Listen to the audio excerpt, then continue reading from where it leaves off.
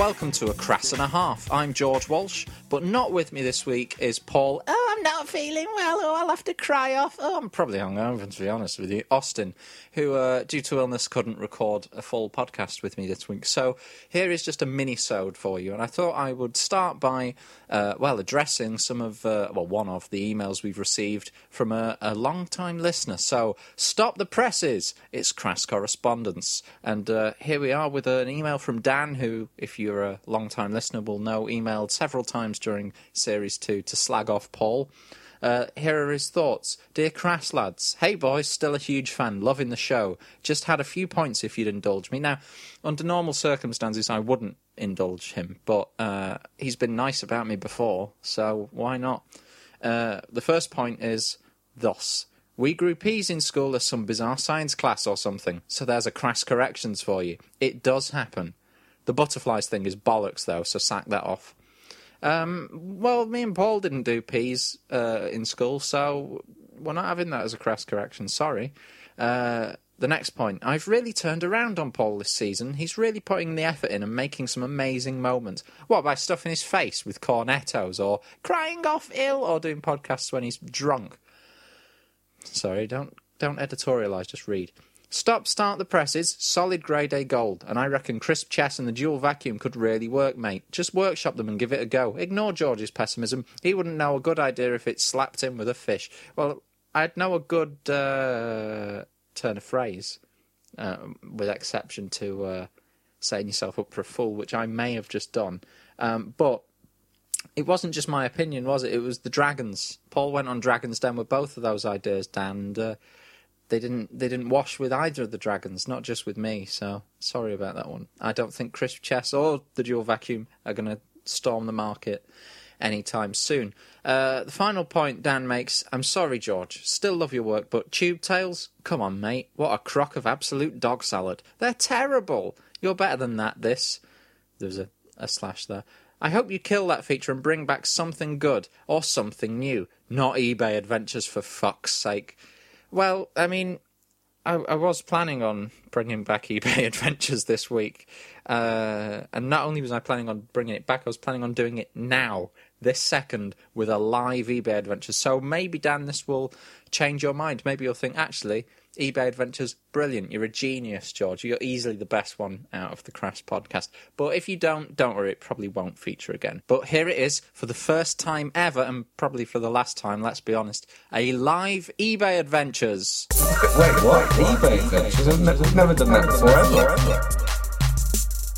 Wait, what? eBay Adventures? I've never done that before, ever.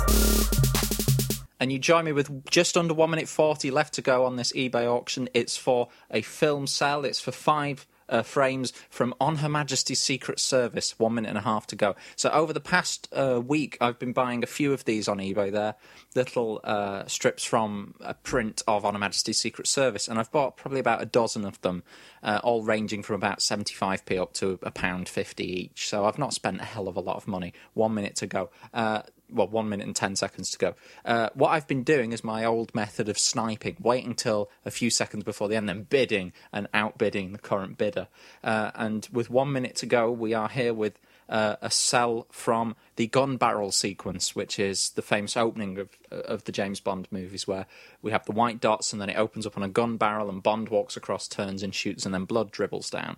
And in On Her Majesty's Secret Service, George Lazenby drops down on one knee when he does this. This never happened to the other fella. 40 seconds to go.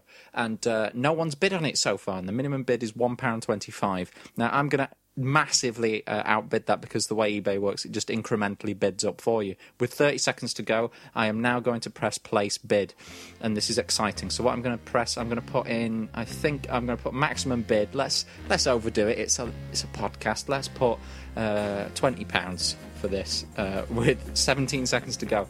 Now let's click review bid. Yep, that confirms, £20. 10, 9, 8, 007, and I've clicked it, and we are now waiting, and we're confirming the bid, and we're just waiting. No one else has bid. 2, 1, 0. It's gone blank. We're waiting. We're just now, what we do, we wait for a few seconds to see which bid was the top bid, and mine was, and actually no one else bid on it. So the top bid was £1.25. Nowhere near the 20 quid that I bid on it, thank Christ, because actually thinking about it, if I had to pay 20 quid for it, I don't know what I'd do, because because A, it's not worth that much, and B, I can't really spare 20 quid on this, so it was a bit of a hasty, stupid moment, but I've got it. I've got the film strip, and there we go. And no one else bid on it though, so maybe not as exciting and intense as you'd expect, but I think it was nevertheless a nice live treat. And Dan, I think you'll be eating your words, mate, because that surely was, I mean, ultimately not exciting, but during the moment of listening to it for the first time must have been quite exciting. It was exciting for me. It was tense. I got to talk a little bit about James Bond without being slagged off by Paul. And that's it for eBay Adventures. Wait, what? eBay Adventures? I've never done that before, ever.